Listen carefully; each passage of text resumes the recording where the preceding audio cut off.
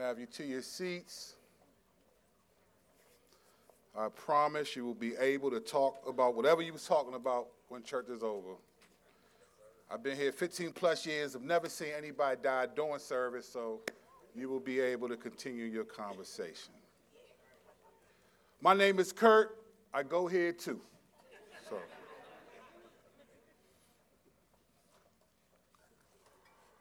All right. What we are going to talk about today will push back against what I believe to be a different gospel. It's a different gospel that is pervasive, especially among the younger generations of professing believers. Christians people who have been believers for decades, a long time, we grown. So we come from that old by and by gospel. We get it. But we're still affected. But there's a new gospel message, a different gospel that I intend to push back on today. Now, the biblical gospel and what is required of us as a result of the gospel, Jesus said in Mark 8, beginning in verse 34. He said this in verses 34 and 35. And calling the crowd to him with his disciples, he said to them, if anyone would come after me, let him deny himself and take up his cross and follow me. For whoever would save his life will lose it, but whoever loses his life for my sake and the sake of the gospels will save it. This is the biblical gospel message that requires three things. One, deny himself. You deny yourself. Two, take up your cross. And three, he said, follow me. The gospel, according to the culture,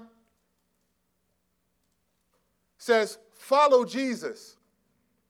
Put your trust in Jesus, yes. But there's no denial of self, and there's no taking up your cross. So what you get is a bunch of churches that gather together to hear about what it means to put faith in Jesus, but there's no denial of self. In fact, all the things that you desire become what God intends to give to you as long as you don't let nobody stop your purpose. Follow Jesus, yes, but deny self, take up your cross, that's missing. So you have a bunch of people who are waiting for God to give them all these things that he never promised to give. It's a gospel message that says, follow Jesus. God loves you. Put your trust in Jesus. True. But what happens after you do that? If there's no denial of self and there's no taking up your cross, then are you really following Jesus? It's a different gospel. I find myself often when speaking to believers across the country, I find I'm undoing the gospel that they were told to do. And I find even in our own church, it's important to remind us of the same. Because we are connected to the surrounding cultures through social media, through relationships, and we are also affected by this gospel that says, my faith is in Jesus, but deny self, take up my cross. You know when Jesus said that? He said it before he died on the cross. People didn't have this beautiful picture of a suffering Savior who loves his people, who died on the cross. When Jesus said that, in the moment he said it, all they knew was the cross was this form of suffering that no one wanted to undertake. So when Jesus said, take up your cross and follow me, nobody knew he was going to die on the cross, except him. He was telling people, you have to choose to suffer if you're going to follow me. And that is antithetical to the gospel today. If you suffer, it's because you just suffer until God gives you your purpose. Got all these Christians waiting for God for something. He's like, what you waiting for?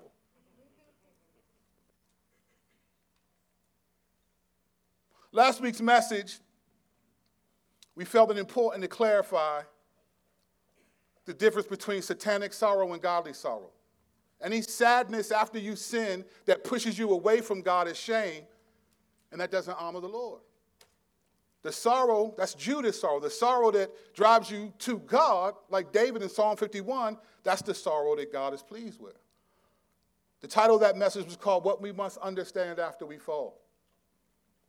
Today's message is called How to Sin, How Not to Sin. Let me explain what I mean. Last week, I brought up a scheme of the devil, which I believe to be one of the best schemes after we sin. The devil doesn't just want us to sin. He wants us to walk away from our faith altogether and join him in eternal damnation. He doesn't care if you sin. Let me tell you why the devil's not just trying to get you to sin. You know why? Because he knows all sin's forgiven. He knows you'll be forgiven. He's trying to get you to be so discouraged and so distant that you end up walking away from God, convincing yourself that God is tired of forgiving you and somehow your sin is so important that, and so magnitude that God can no longer forgive you. And then people walk away. They move away from God as if they weren't far enough away already. And I brought up this passage in 1 John 2:1 to encourage us. It says this, "My little children, I am writing these things to you so that you may not sin. But if anyone does sin, we have an advocate with the Father, Jesus the Christ." Amen. There is an understanding from this passage alone that sin is something that we still commit as believers. Still happens. But if we're being honest, there is a scary dilemma that discourages us when the Bible talks about sin. And this, when we read passages like the next chapter of John, do we get confused and concerned, and to some degree, rightly so. 1 John 3:4-10, which is our main passage today, he says this, beginning in verse 4 of 1 John 3. "Everyone who makes a practice of sinning also practices lawlessness. Sin is lawlessness. You know that he appeared to take away sins, and in him there is no sin. No one who abides in him keeps on sinning. No one who keeps on sinning has either seen him or known him. Little children, let no one deceive you. Whoever practices righteousness is righteous, as he is righteous. Whoever makes a practice of sinning is of the devil, for the devil has been sinning from the beginning. The reason the Son of God appeared was to destroy the works of the devil. No one born of God makes a practice of sinning, for God's seed abides in him. And he cannot keep on sinning, because he has been born of God. By this, it is evident who are the children of God, and who are the children of the devil. Whoever does not practice righteousness is not of God, nor is the one who does not love his brother." How do we reconcile 1 John 2:1? If we sin, we have an advocate before the Father, Jesus. How do we reconcile the fact that he says we're still going to commit sin? We have an advocate. How do we reconcile that with no one born of God continues to sin? The last I checked, and I don't know everyone in this room, I don't know everyone, but no one in this room hasn't sinned, is done sinning.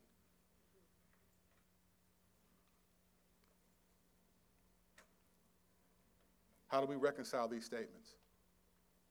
We love the 1 John 2:1. Hey, praise God. We have an advocate before the Father. But then when we get to verse 9, no one born of God makes a practice of sinning. All of a sudden, is there a difference between committing sin and practicing it? If so, well, what's the difference? No one born of God will practice sin, but people born of God still commit it. So how do you know what your sin is? How do you know if you're practicing or committing sin that Jesus forgives? Because those who practice sin in what we just read are not going to be forgiven. Which one are you? How do we reconcile this? What are we missing? What are we not getting? Let's go back to verse 4 of 1 John 3. Everyone who makes a practice of sinning also practices lawlessness. Sin is lawlessness. You know that he appeared to take away sins, and in him there is no sin. No one who abides in him keeps on sinning. No one who keeps on sinning has either seen him or known him. What does this mean? Because there are people in this church, self-included, that still sin.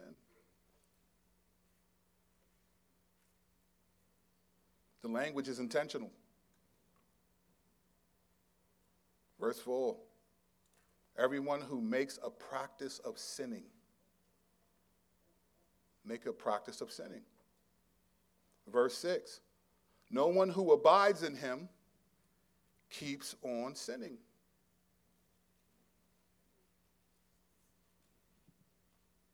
What is the difference? How do you know which sins you are committing?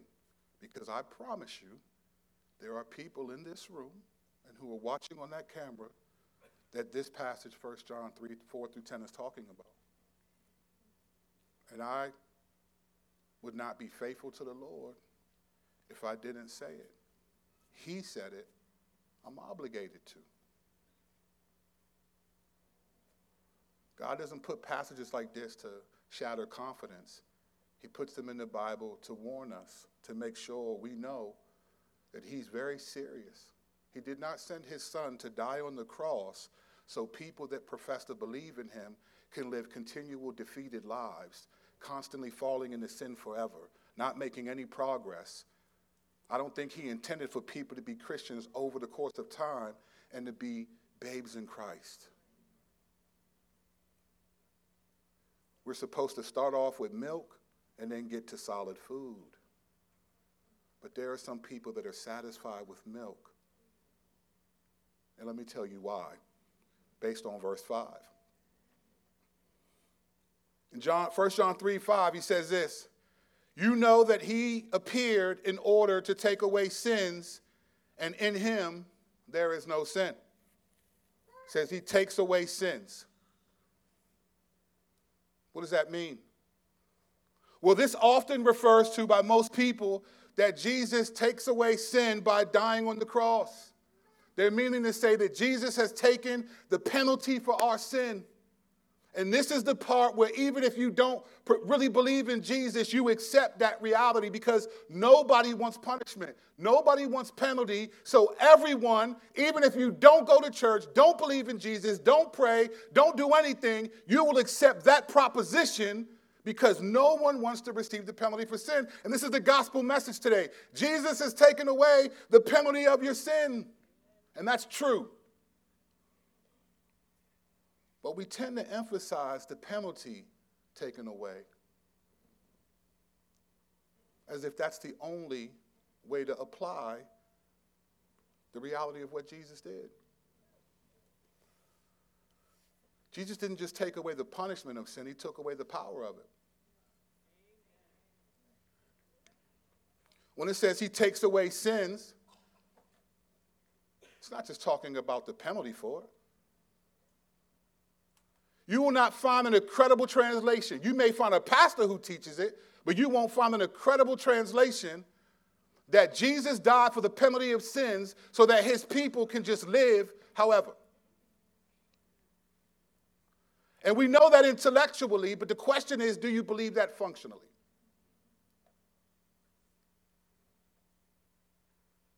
Do you believe that he came to take away not just the penalty, but the power of sins? 1 Corinthians 15, 56 and 57 says this. The sting of death is sin, and the power of sin is the law. But thanks be to God who gives us victory through our Lord Jesus Christ. So Jesus said, I didn't come to abolish the law, but to fulfill it. All right? The power of sin is the law. Now, this was written in that day. The power of sin was the Mosaic law. For us, the power of sin is the law that we create for ourselves. I'm a good person. I can believe in God. I'm spiritual. See all these people, everybody's spiritual. Well, you do know the evil spirits, though, right? You do know that, right? There are demons, and we know about this principalities, rulers, authorities. These are spirits, too. So if you're spiritual, what does that mean? But people are basically saying, oh, I don't need God, I don't need church, I'm spiritual. I'm on a spiritual journey. Okay, cool. What's the destination? What's the last stop? Because I'm on a spiritual journey too. What's the last stop? The universe? Jesus took away the penalty of sin, yes, but he took away the power of sin. That means the people who profess to believe in Jesus are supposed to live differently. For he did not give us a spirit of fear, but one of power, love, and self-control. But you look at a whole bunch of believers who are stuck in sins, stuck in patterns, stuck in apathy, as if God is like, hey, my spirit is in you. It's not how we're supposed to live. He took away the penalty and the power, but it's our responsibility to take away the practice of it. The practice of sin is our responsibility. God said, okay, I did what I needed to do. I'm going to help you take away the penalty, but you got to participate. The penalty for sin, we couldn't do nothing about that. The power of sin, we couldn't do nothing about it. But the practice of it, we cooperate. We have to participate with God. Listen to this in Revelation 12, 10 and 11. Y'all know this verse real well. Verse 10, we hit this so hard last year, y'all should know this backwards. In the supernatural storyline, this is all we was talking about. Revelation 12:10, he says this, and I heard the loud voice in heaven saying, now the salvation and the power and the kingdom of our God and the authority of his Christ have come, for the accuser of the brethren has been thrown down, who accuses them day and night before our God. And then in verse 11, he says this, listen to this, and they have conquered him by the blood of the Lamb and by the word of their testimony. For they love not their own lives even unto death. Listen to what it says. There's the practice of sin is we're supposed to participate in. Because he says that they've conquered him by the blood of the Lamb, faith in Jesus' death on the cross, and by the word of their testimony. You know what that means? That means that people who have professed to believe in Jesus, who are covered by the blood of the Lamb, their testimony is what you tell other people. You tell other people how God has changed your life. And he says that's how they conquered the devil. It wasn't just, okay, I'm a Christian and nobody knows about it. Because when nobody knows about it, you're not even accountable for what you do. There was a while, I remember when I first started to really dig into the Lord, I was still too gangster, right? I was a street dude coming out of, and I was like, you know what? I will never get one of them bumper stickers with a fish on it. Remember that when everybody had them bumper stickers with a fish? I would never get one. And the reason why is because I was like, if somebody cuts me off, they might see me.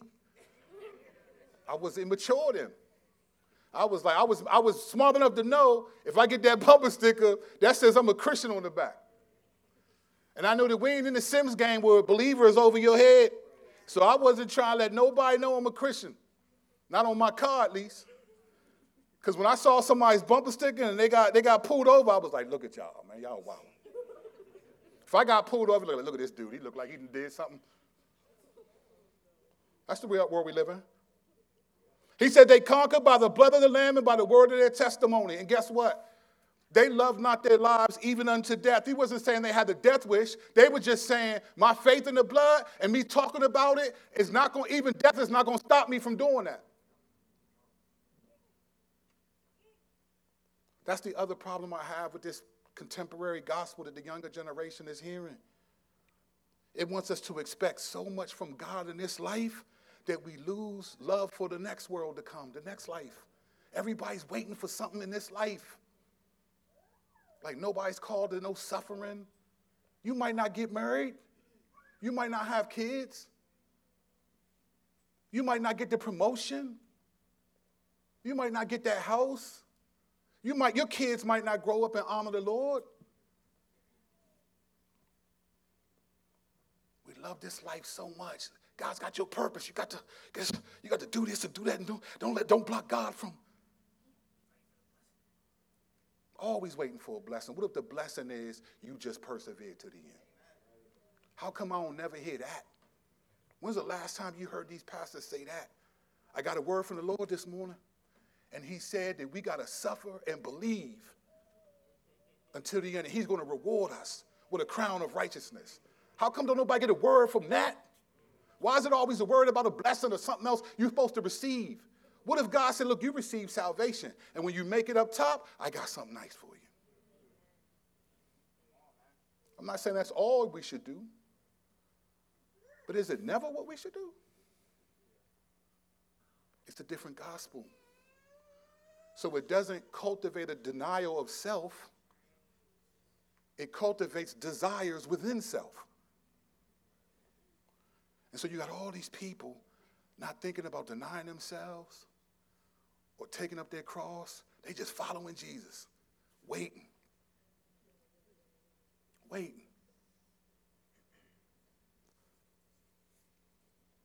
You know, I can't prove what I'm about to say from the Bible. I can't prove it.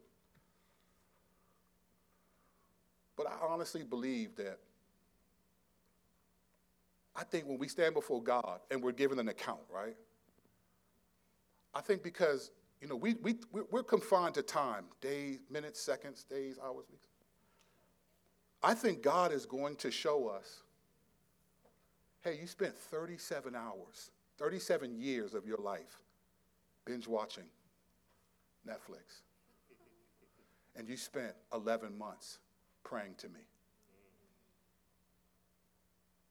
You spent 24 years of your life worrying about things that didn't even happen.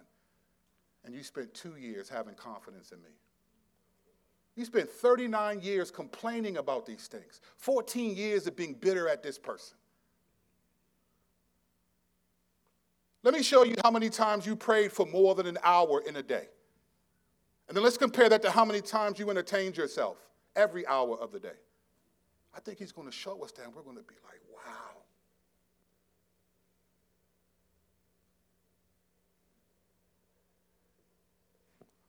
Some of us now have patterns that set us up. To not really pursue the Lord. And I think we think because he took away the penalty for our sins, that's true. This church will never not teach that as long as I'm here, Mike's here, Banjo, Warren, whoever else. But that's not it. God speaking through this passage, he says in verse 7, little children, let no one deceive you. Whoever practices righteousness is righteous, as he is righteous. Whoever makes a practice of sinning is of the devil, for the devil has been sinning from the beginning. The reason the Son of God appeared was to destroy the works of the devil. No one born of God makes a practice of sinning, for God's seed abides in him, and he cannot keep on sinning because he has been born of God. Why does he say, let no one deceive you? Why does he say that in verse 7? Let no one deceive you.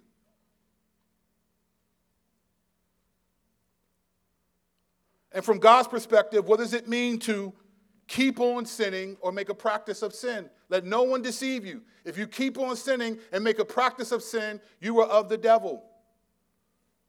Why does he say let no one deceive you? 2 reasons. The first, contextually, the context. What is John writing to? What's the issue that the believers he's writing to are facing? John is writing a letter pushing back against people who are influencing genuine believers, that these people are committed to Christ but are living in willful active sin.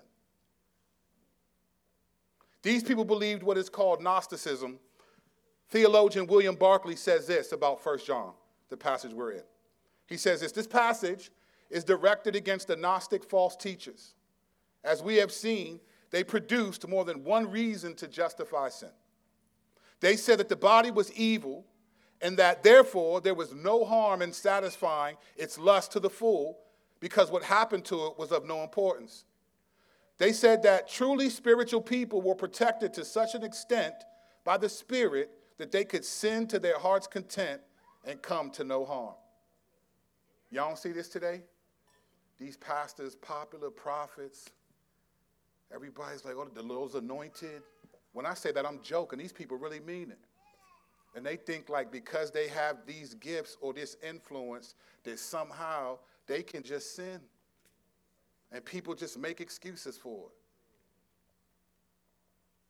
It's the same thing they were doing that John was writing a letter about.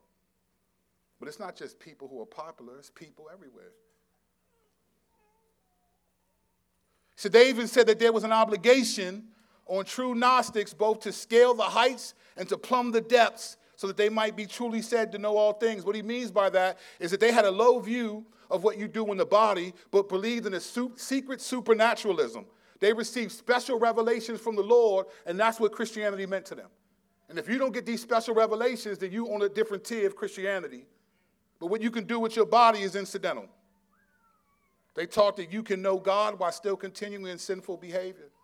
So John is challenging believers not to imitate them because that perspective is of the devil.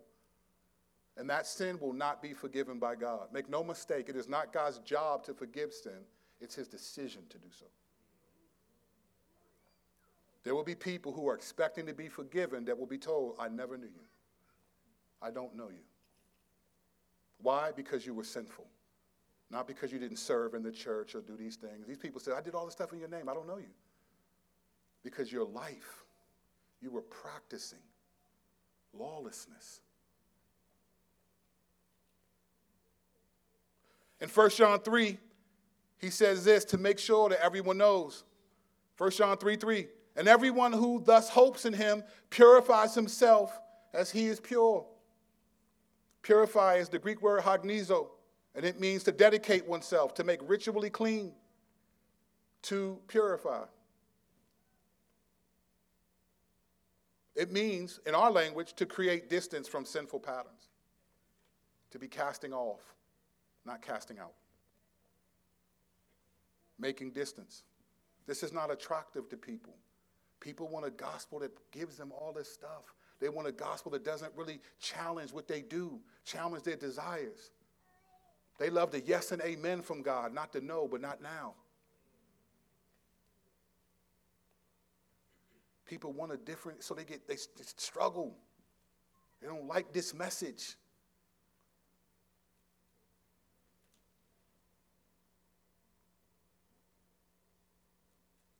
Making a practice of sin has to do with not dedicating oneself to holiness. And please don't be mistaken. It doesn't mean because you go to church and core group that you're dedicated to holiness.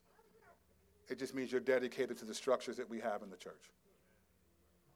You coming here, thank you. Glad you come. Glad more of y'all coming on time. I think it honors the Lord. Grateful for that. But we're not doing anyone a favor by being faithful to the Lord, except ourselves.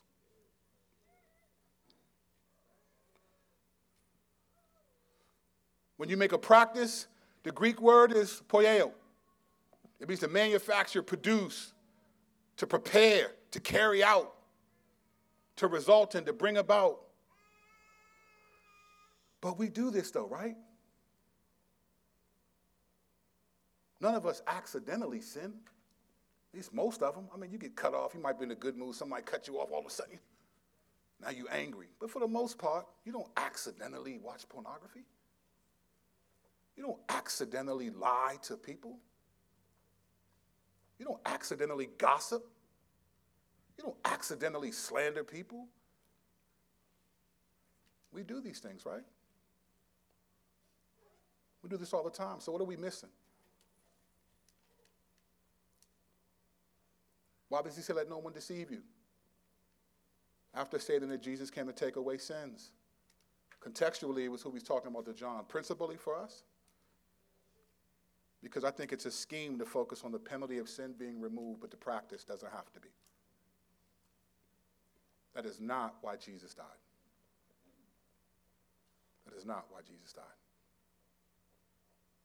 We celebrate the cross that he died for our sins, but we can neglect that we must die to those sins. In other words, we have confidence that Jesus died for our sins, but are less confident that we can die to them. So here was the scheme of the devil for the people that John was talking to. It was, you can live sinfully because the body is unimportant to God. And so John wrote these words. He'd be like, no, don't do that. Here's a scheme for the believers, of the devil for the believers I'm talking to.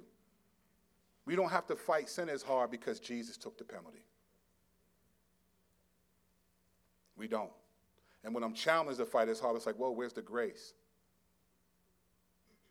As if Jesus' warning about hell lacked grace. Both of these mindsets lead to practicing sin rather than committing it. But still, what is the difference? Because we sound like we practice this. What is the difference? Some of you are uncomfortable right now, and some of you should be. I'm not here to mince any words. You know that's not how I get down. I'll crack a joke at some point, but I'm not playing because he's not playing. I have to take this seriously in my own life. But so do you if you profess to believe. So what's the difference here? What are we missing? The one word that best sums up making a practice of sin is the word intentional. Intentional. God is saying genuine Christians will not continue sinning intentionally because God's seed is in them. Let me explain what I mean. In Romans chapter 6, verses 13 and 14, and mind you, you're going to see this in a second, this kind of language is all over the New Testament. This language is all over. I don't know what passage you listen to, who your favorite, but if he doesn't hit these verses, he's missing something. Because this language, this sentiment is all over the letters of the New Testament. I don't know what purpose that people are waiting for, but I know that there's commands like this in Romans 6. Do not present your members to sin as instruments for unrighteousness, but present yourselves to God as those who have been brought from death to life, and your members to God as instruments for righteousness. For sin will have no dominion over you, since you were not under law but under grace. Present is the Greek word peristomai. It means to put at someone's disposal, to represent, to demonstrate, to cause, to serve as. He said, don't present your members to sin.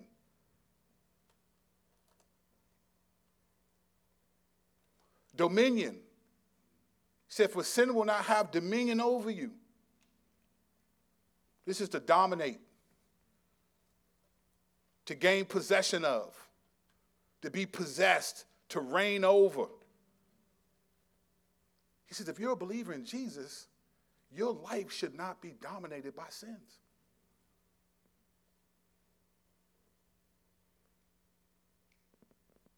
Intentional. Listen to 1 Timothy 5:20. Listen to what he says here.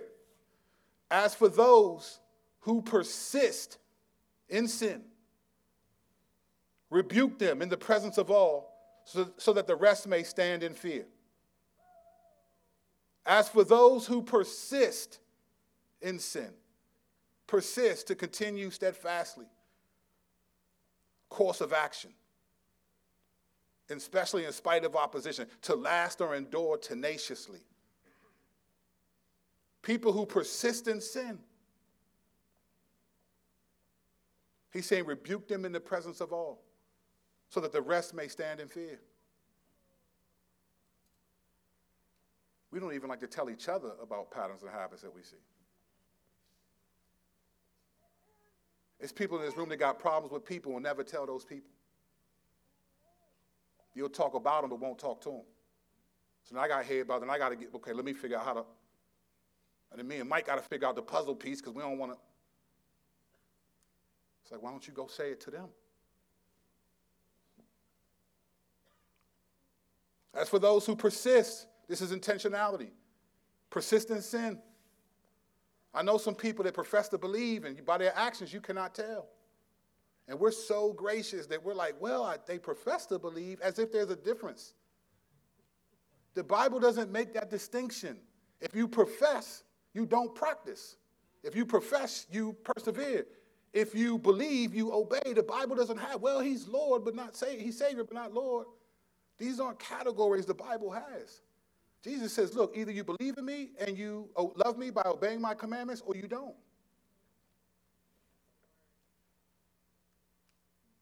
You don't accidentally persist in sin. It's intentional. If you persist in the modern day vernacular, it means you're not tripping. And God is saying, well, I am. I am. I love this church with all my heart, but there are far too many immature people in this church that have been in this church for a long time. You are far too immature for how long you've been walking with the Lord, and it's time to stop playing with God.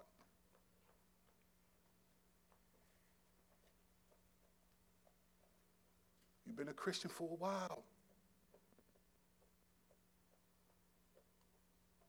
It's time to step our game up. Spiritual warfare is gone. And I'm not saying nobody is, but I'm not going to act like everyone is. So if you're offended, ask yourself, is it me, Lord? Don't focus on how I said it, or if you like what I said. Just ask, like Peter and the disciples, is it I, Lord? And if it's not, praise God. Keep moving. If it is, okay, Lord, how do I press in? Because I can guarantee you it's some, and if you don't know if it's you, ask me. If I know you, I'll be honest and tell you. Intentional just simply means I'm just sinning on purpose.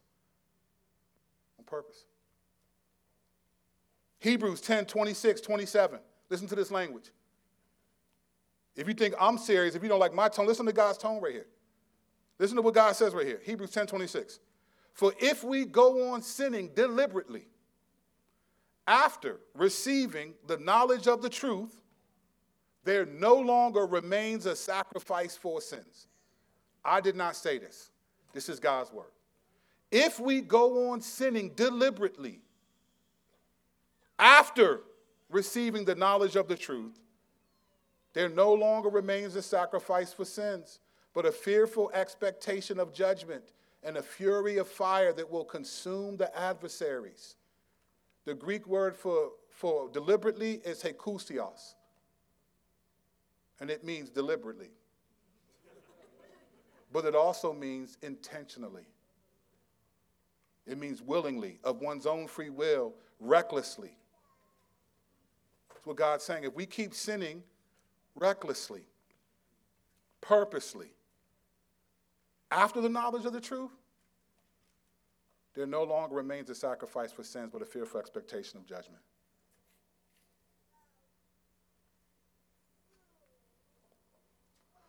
Those who practice sin are intentional, but not all sin is intentional. Because how could he say in 1 John 2:1, if you sin, we have an advocate before the Father. So he's obviously not talking about the sin in 1 John 3, because there's sin. And right before that, in chapter 1, it says that we confess our sins, he is faithful and just to forgive us our sins. So he clearly has in his mind there are sins that professing believers commit that God does not see as practicing, as recklessly, deliberately sinning. So then what sin is that? That's the sin that I think God sees for most of the sins that genuine believers commit. So let's talk about what that sin is. The first sin, practicing, is intentional. That's what I'm talking about. Something that don't say, made the whole body heal. I was like, well, do that in the Lord. What sin is God talking about that is not intentional, that Jesus is an advocate for? Let's go back to 1 John 2:1. He says this, my little children, I am writing these things to you that you may not sin. But if anyone does sin, we have an advocate with the Father, Jesus the Christ. So this sin, you have an advocate. You'll be forgiven. The sin of 1 John 3, you belong to Satan. You're not forgiven. That sin is intentional sin. So what sin is this? This sin is what we would call habitual. And there's a difference. Let me explain what I mean. The word habitual means fixed by or resulting from habit having developed a specified character through force of habit. This is the majority of the New Testament is speaking to habitual sins. It doesn't always use the word habit, but it's talking about creating new habits to replace old ones. This is the overwhelming language of the New Testament. That there are sins that we commit that are out of habit, and often that habit comes out of inheritance. Remember in the supernatural storyline of the Bible, for those who were here for that, I said the difference between the sin of Satan and the fallen angels versus the ones of humanity was habitual versus intentional. Satan sinned intentionally, on purpose. No provocation, nothing. He just did it. The fallen angels in Genesis 6, they sinned intentionally. They sinned against the grace of God in the face of God. We have no exegetical, biblical reason to believe that when Satan fell, the fallen angels inherited a sinful nature from Satan. They did it, maybe imitating him, but they had no reason to do it. It was intentional. But you and I sin because we inherited it from Adam and Eve. We inherited the ability and the desire to sin from Adam and Eve. And you're born with this. There's nothing you can do about it. There's not a human being born except for Jesus, who wasn't born by a human father. The transmission of the seed of Adam didn't hit Jesus. He's the only human born that doesn't have this problem. Everyone else, we're born with it no matter what. We inherit it no matter what. That's why your kids will cry in church loud and don't care what you think. They don't care. You embarrassed, you upset, you mad. You want to shake them, but you know it doesn't honor the Lord. So you go in the hallway and you tap that leg. You know, we from that. At least the black folks are. We from that. Tap that leg. Hey, stop it. Tap that arm. Stop it. See, them kids cry harder when you do that. That's called hustling backwards where I'm from. We sin because we're born with it. It's a habit for us to sin. We're not able to not sin. So God has compassion on us because these are sins of habit. This is what we inherited habitually. The angels and Satan, that was intentional. So they're not forgiven. You see, God's consistent. I'm not forgiving intentional sin, whether you're a cosmic being that I created or a human being that I created. If you sin intentionally, you are of the devil. But habitually, by habit, well, we can't help that. We inherited that from Adam. Romans 5:12 says this, verses 12 and then 18 to 19. Here's what verse 12 said. Therefore, just as sin came into the world through one man, and death through sin, and so death spread to all men because all men sinned. Sin came into the world through one man. Verse 18 of Romans 5. Therefore, as one trespass led to condemnation for all men, so one act of righteousness leads to justification and life for all men. For as by one man's disobedience, Adam, the many were made sinners, so by one man's obedience, Jesus, the many will be made righteous.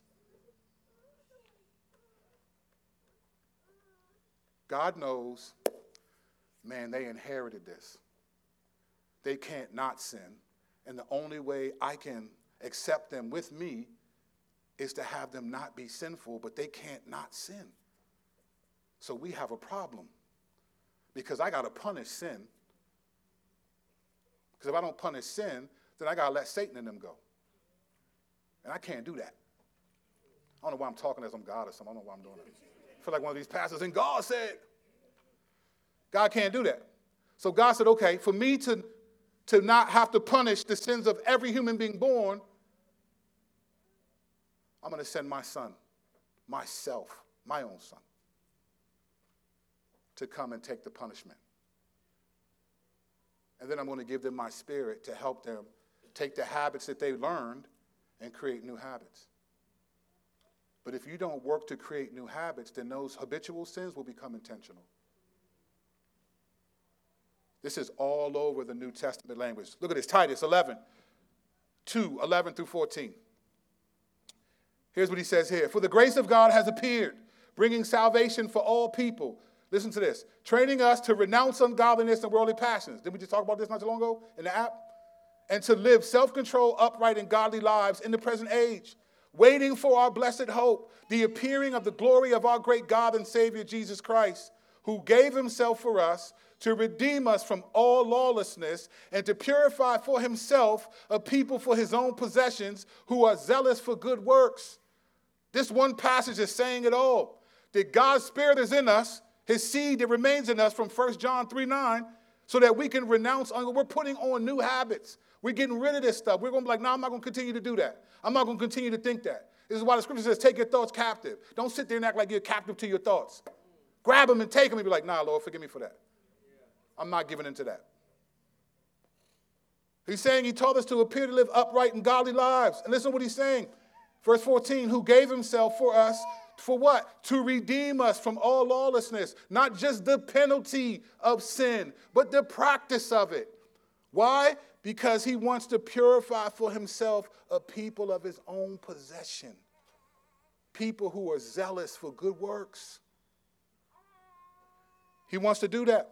He wants to have a people who are mature, who are denying themselves, taking up their cross, and following Jesus. He's not impressed with people who make excuses for themselves, shriek at the thought of suffering, but then say they follow Jesus. I said this before, back in the beginning of this series. I said James 3:1 says this, not many of you should presume to be teachers because you know we will be judged with a stricter judgment. And that's true. I will be judged with a stricter judgment than you because God gave me the words to teach and holds me accountable and responsible for them. I am. But it says we will be held to a stricter judgment. That means everyone else's judgment will be strict. God is not going to be this father time old dude that's like Santa Claus that's just glad to see you. I don't think he's going to be like that. Maybe when it's just us with him. I do not think that God is playing about these things, nor is he so sympathetic that he doesn't expect or demand the people that profess to believe in him to really press in, to deny themselves. Jesus denied himself the right to access the fullness of his being God because he was a human being. We deny ourselves the right to give in to sins because they're pleasurable or because we're hurt or whatever it is. It hurts. There are some things that there are people who offend us that we just want to let have it. And the Lord says, no, don't do that. Overlook the offense. And it feels like they're getting away with something. Let me assure you, nobody's getting away with anything. They're just getting away from you and I doing something about it. God doesn't need you to be him in that sense. If you think I'm just saying stuff, ask yourself this question, how? Whenever you read verses like we're about to read, ask yourself, how does this happen? How do I do this? Romans 12:2. Ask yourself how every time you read passages like this. This is what I do all the time. So I'm like, man, how do I? Then it starts to click. Romans 12:2. Do not be conformed to the image of this world. How? How do I not be conformed? But be transformed by the renewal of your mind. How? How do I be transformed by the renewal of my mind? By testing. You know what testing is? Thinking and creating habits. By testing, you may discern, understand what is the will of God, what is good and acceptable and perfect. So how are you transformed? By creating new habits. You test them and you figure out, yep, this, not that. I told my son one time, because he'll be like, Poppy, I heard this voice say, hey, you're going to be all right. Just continue to follow me and so forth. He'll tell me that, and I'll be like, that's good, son. That sounds like it could be the Lord. And I said, but be careful, because the enemy's clever. He'll tell you stuff like that sounds like it's the Lord, so that you can trust the voice. And then all of a sudden, you start thinking that's God talking to you each time. And then you start saying stuff that's just not exactly right. Then all of a sudden, next thing you know, you listening to voices that's telling you something different. The enemy's clever. I said that whenever you hear something, make sure it lines up with the word of God. And don't always believe everything like it is. Take it for each instance if you hear something.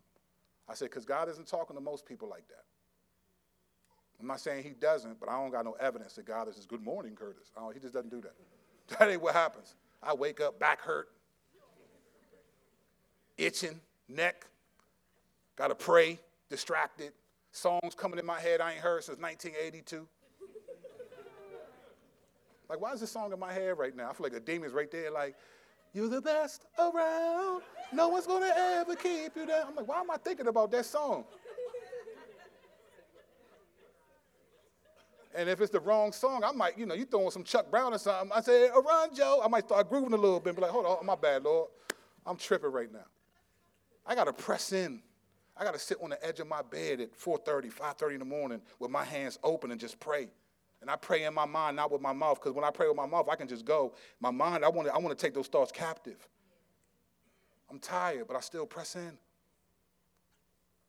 Creating habits. And all of a sudden, you start creating a habit to pray. Now praying for an hour is like, that's not even enough time. Right now, for most of you, praying for an hour would be like, dang, I got to pray for an hour? You don't even got the stamina for it. We need obedient stamina. Obedient stamina, you create new habits. But if you don't create those habits, then those sins become intentional. You don't listen, Jesus is an acquired taste. He's an acquired taste. Everybody can believe in him. Not everybody wants to live for him. You know what's interesting about the word believe?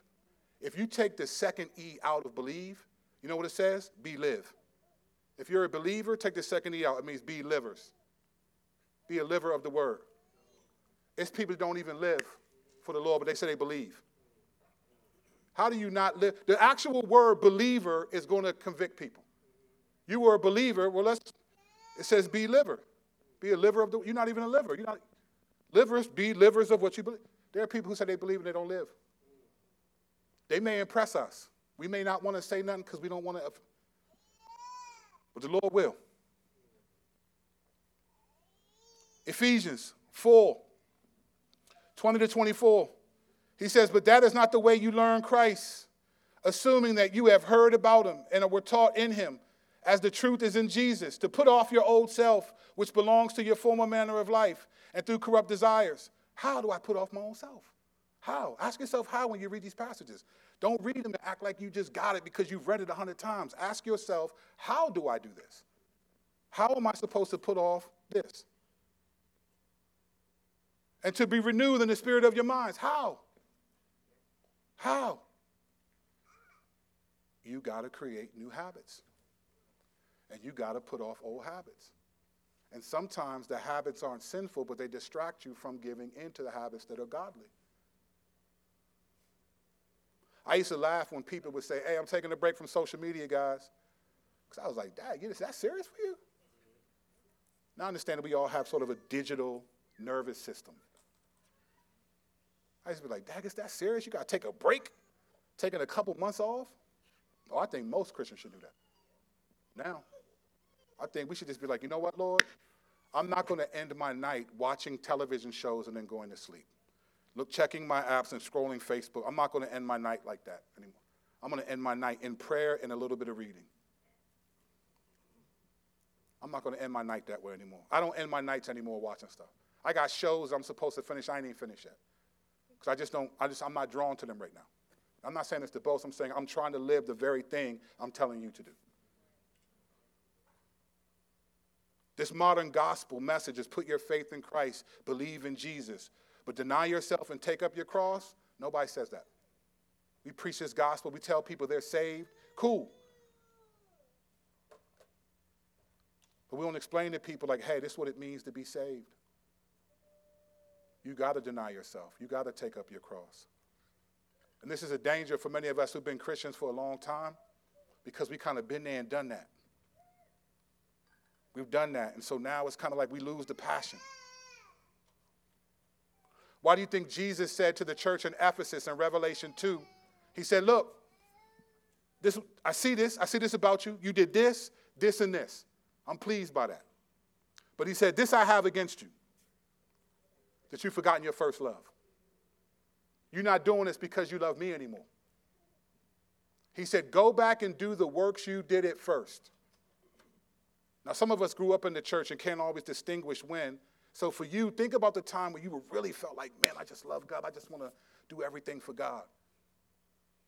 And go back and do those works. For some of us who know what it's like to transition from non-Christian to Christian, remember when you was first saved? I mean, I was just bold. I'd be interrupting conversations on the bus. I remember being on the bus, catching the bus home, and I heard somebody talking, and I would just be like, hey, excuse me. My bad, man. I didn't mean to interrupt you, but I heard you saying like you hoping to get funding for college and stuff. Hey, if you accept Jesus, he might be able to do that. I said, I'm not saying he will, but let me tell you what Jesus said. I was just saying stuff. Leading people to the cross on the bus. Getting off the bus like, all right, man, stay with it. Found a church. I don't know if them people made it or not, but you know what? All I cared about was saying something because I love Jesus. When did you stop loving Jesus? When did you stop loving Jesus so much that you can't pray for an hour a day? When did you stop loving Jesus that you don't even want to tell people about him, even though you believe that hell is real? When did you stop loving Jesus so much that you don't memorize his word anymore? Stop being impressed with the scripture that I know. That doesn't mean nothing. My mother told y'all I used to see 3x5 note cards every day all over the place because I took it serious. Don't live vicariously through godly people. Be godly people. When did you stop loving Jesus so much that you good? You got it figured out. I don't got it figured out. I be telling the Lord every day, I'm a mess. What do you have me being a pastor here for? So, Lord, you don't need me. I'll be the first to say, Lord doesn't need me. He's not impressed with nothing I say or do. These are all things I'm telling myself that he's telling me that I got to do.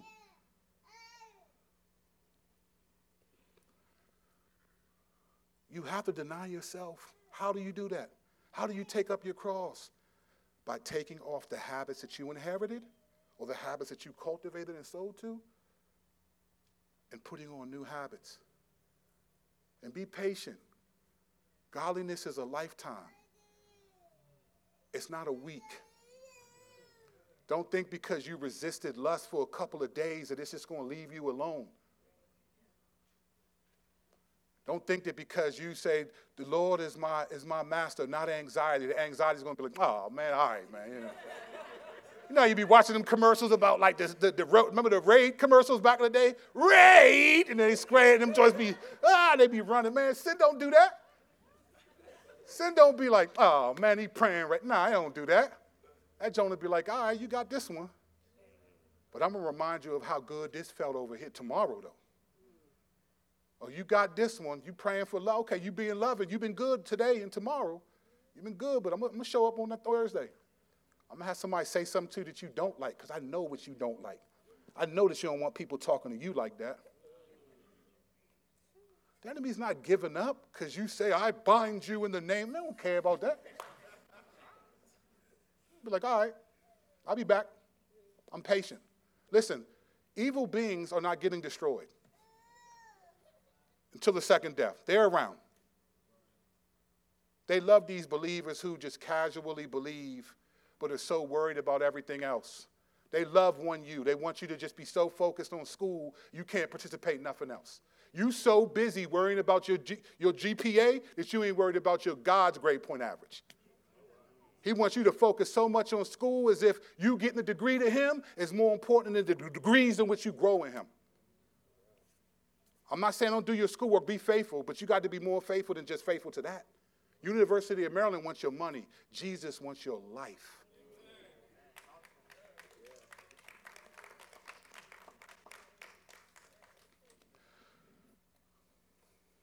Let me tell you what 1 John 3:9-10 says this. No one born of God makes a practice of sinning, for God's seed abides in him, and he cannot keep on sinning because he has been born of God. By this it is evident who the children of God are and who are the children of the devil. Whoever does not practice righteousness is not of God, nor is the one who does not love his brother. Colin Cruz, theologian, says this about these two verses. What John is saying may be put down in 4 stages. A, the ideal is that in the new age, sin is gone forever. B, Christians must try to make that true and, with the help of Christ, struggle to avoid individual acts of sin.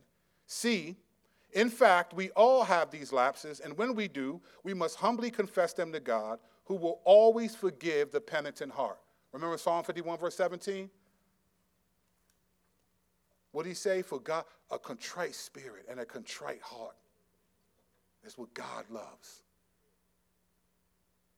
Your personality doesn't impress God. Your theology doesn't impress God. Your charismatic gift don't impress God.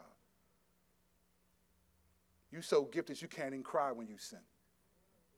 I know people who you talk so well, but you apologize to people for things you said and did.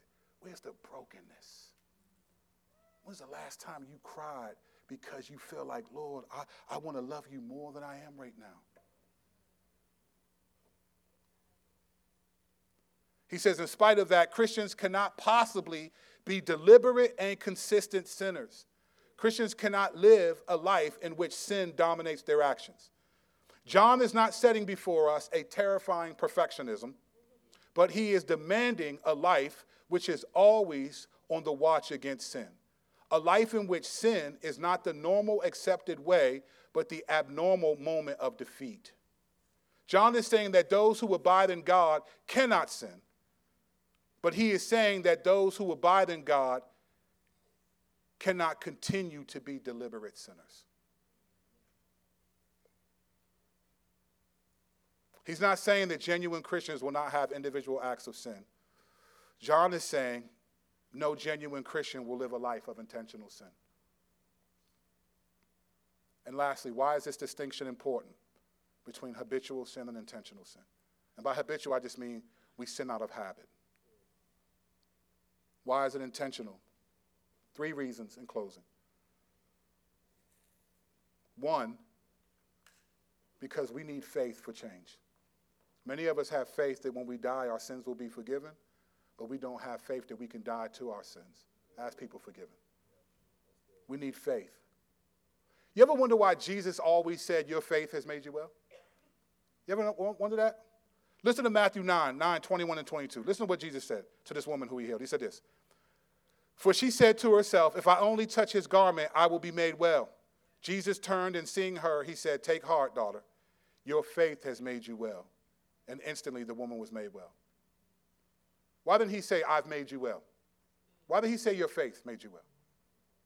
In Matthew, couple verses later, Matthew 9, 28 and 29, he says this, and when he entered the house, the blind men came to him, and Jesus said to them, do you believe that I am able to do this, to heal them? And they said, yes, Lord. Then he touched their eyes, saying, according to your faith, be it done to you. Why doesn't he say, according to my touching you? Why does he say, according to your faith?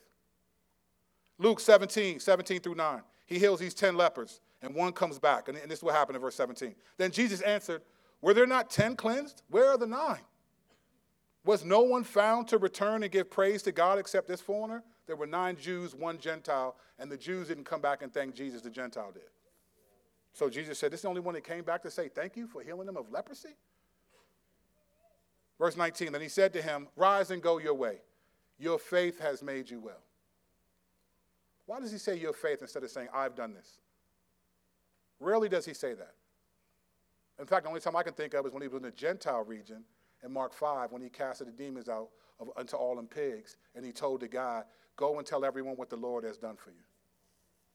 Most times he'll say, your faith has made you well. Why does he say that? Because Jesus wants people to know that the hallmark of believing him is faith, but to believe that he's going to work, that he's working in you, requires faith. For many of us, we believe that our sins are forgiven and that we're going to heaven when we die, but we don't feel like we can live a life of resisting the sins that we give into the most. And some of us need faith to believe that Jesus can take away the practice of your sins, can help you. Some of you, all of us, we need faith for that. We think faith in our sins are forgiven and the penalty is all that it matters. No, sir. No, ma'am. That's why the church is how it is now, because everyone has faith that they're not going to hell. But do you have faith to resist the temptations of sin until you get to heaven, is the question. Do you have faith for change for real? And if you don't, let's pray for that. Let's ask for that. We all have some areas where we haven't made the progress. But I don't think I know for me, my areas are not because God can't do it. It's because I like a couple of them too much. I'm comfortable with them. I don't want to give God everything because I'm scared of what that will be like. All of us have that. But church, it's time. Spiritual warfare is crazy right now. And I'm grateful that our church is persevering in it. But it's not like, hey, we've arrived. Here's the party. No. Because last year it seemed like every week something was happening. Every single week it was like, you got to be kidding me. And some are still here, praise God. Some are not. Do you have faith for change for real? I know you'll cry and you'll do all those things, and I get that. We can have prayer right here, the keyboard will be up, and you'll come up and pray, and all that's real. I'm not saying nothing against that. But when you leave, do you have faith for change? Not are you waiting for Jesus to zap you. He took away the power and the penalty of sin, but we have to contribute to taking away the practice. He's not going to be like, no, don't do that, don't watch that. He's not going to do that. He's not going to do that. He's not going to force you to not sin. He'll help you to not sin, but he ain't going to force you to not sin. Second reason why this habitual and intentional sin is important, because God is not forgiving believers who commit intentional sins. If you keep sinning deliberately, God said there's no sacrifice. I don't know. He will determine what that looks like. So if there's questions in the Q&A, I can't speak to those nuances. Let me say that now. I am not going to release anybody's conscience because I don't know what you're doing. I don't know how you are. I don't know. I know what I'm doing and the people who share with me what they're doing. I'm not releasing anybody's conscience. Well, what about, I'm not doing that. You have to go. The Lord will show you this is where you need to press in. And to be honest, some of you know. Some of you know already. That's why you was like, oh, no, I don't like this message. Some of you know already. I'm not going to ease your conscience because God doesn't ease mine. Here are the things you got to go after. Here it is. I know when the Lord's like, I don't pray enough. I get up, I jump on my stuff, I get notifications, I got stuff, responding to comments on from YouTube videos and all this, and get up, do. I was like, I used to get up early and pray. When's the last time you went through Pastor Curt and prayed for the church every month? When's the last time you did that? That's what God wants to see. God's not impressed with this. Yeah, I'm funny. I can talk. So what? What does that mean? God's impressed with nobody. Let me get up and pray. Let me resist this. Let me take this thought. Let me push this thought away. Some of us have a spirit of fantasy. Just be daydreaming about stuff all the time. Being in a relationship or getting this job or whatever it is. Nobody fantasizes about being in second, third place. Fantasizing that your spouse thinks so highly of you that they change all these things. Just be living in our heads. Sometimes we just say, you know what? That's fantasy. That's fiction. Fellowship is greater than fiction. I need to talk. I need to pray. One, you got to have faith for change. Do you really have faith for change? If you do, I'm not questioning you. I'm not making you question if you do. This isn't, no, that's not how this is. But when I sit up here, I don't have the luxury to speak to the handfuls of people. I have to talk to many people. And last year, if nothing else showed me, that many people are doing stuff that we don't even know about until it comes to the surface. So I'm encouraged, but I'm just not convinced. One, we got to have faith for change. Jesus always said your faith made you well. Your faith in God can contribute to you changing your habits. We are creatures of habit. Dogs return to their vomit, Proverbs says. Last reason why habitual sin and intentional sin are important, because sinning habitually is what makes us different than Satan and the cosmic powers of darkness. When we sin intentionally, when we live lives, we're like, well, it just is what it is. When we sin like that, we're like Satan. That's why 1 John, it says you belong to the devil. Sinning intentionally is of the devil. And everyone who, and remember, the Bible is written to people who believe. This isn't a book for your unsaved neighbor. It's written to you who believe.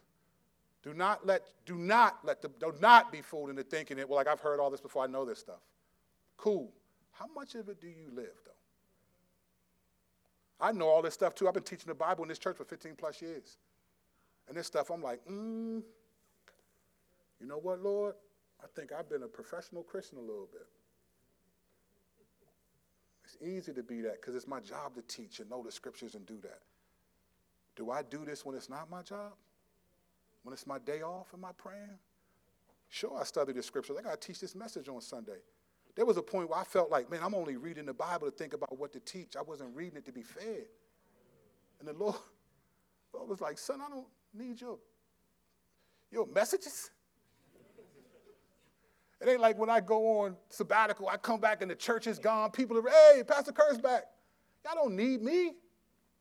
The Lord is, I was like, I was like, man, you got to read the Bible for you. You got to memorize scripture for you. I was like, you know what, man, I'm tripping.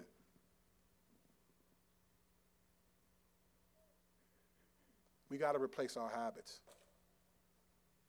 because God has said that's the only kind of sin that he's forgiving. But when you just don't care and it just dominates your life, I may feel bad for you, but I'm not going to pretend like that God doesn't have something to say about that. So don't hear what I'm not saying. I'm not saying it's fine to sin as long as it's not intentional. That's not what I'm saying. We need to resist all desires to sin. What I'm saying is that habitual sins are in the process of change. Intentional sins are unwilling to change. And you need to figure out, okay, are there sins, are there areas of my life that I have been unwilling to change? Maybe it's just too difficult. I got a couple. I think you got a couple. There's a few, it's like, you know what, it's just too difficult. Are there habits I don't feel like doing? I don't want to pray for an hour. You know what? Because you ain't got the obedience stamina to do it. So pray for 5 minutes. I tell people all the time, look, if you pray 5 times a day for just 2 minutes, that's 10 minutes. Build on that. Don't think that God needs you to be in sackcloth and ashes, spread out, looking like the Rihanna Rain video, spread out. Lord, you ain't got the stamina for that. Don't be ashamed of it. That's not where you at. If you don't got the stamina to pray for an hour, pray for 2 minutes and build on that. But don't stay at 2 minutes. Don't talk about, I want to get there, but. Man, Jesus died for that but. So get your butt over there and pray to him.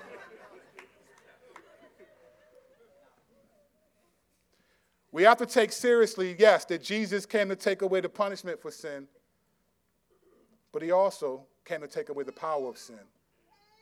And he's reminding us we have to put away the practice of it for his glory and our good. Amen.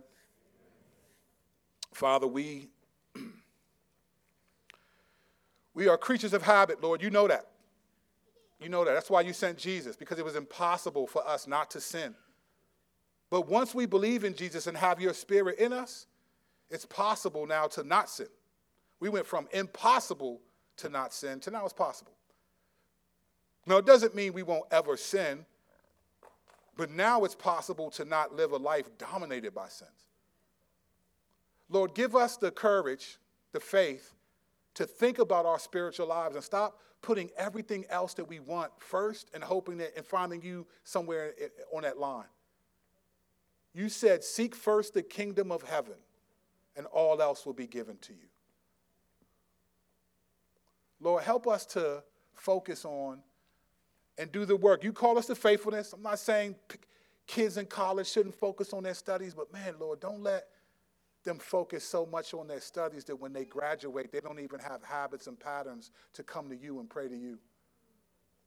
Don't let us who have been Christians for decades think that we're okay because we have a certain routine. There's always room for growth. There's always an area or two that we just like, I'm not pressing in. Lord, I don't want to stand. I am going to stand before you, but Lord, I don't want to, from now on, I don't want to stand before you and be like, from the time you said this, you spent more time doing this than this. Sure, I'm going to watch games and And you have not called me to get rid of my Redskin tickets. And I thank you for that, Lord. But I'll do it if you say it. I don't think that voice was from you right now, Lord. What you've called us to is to be creatures of new habits.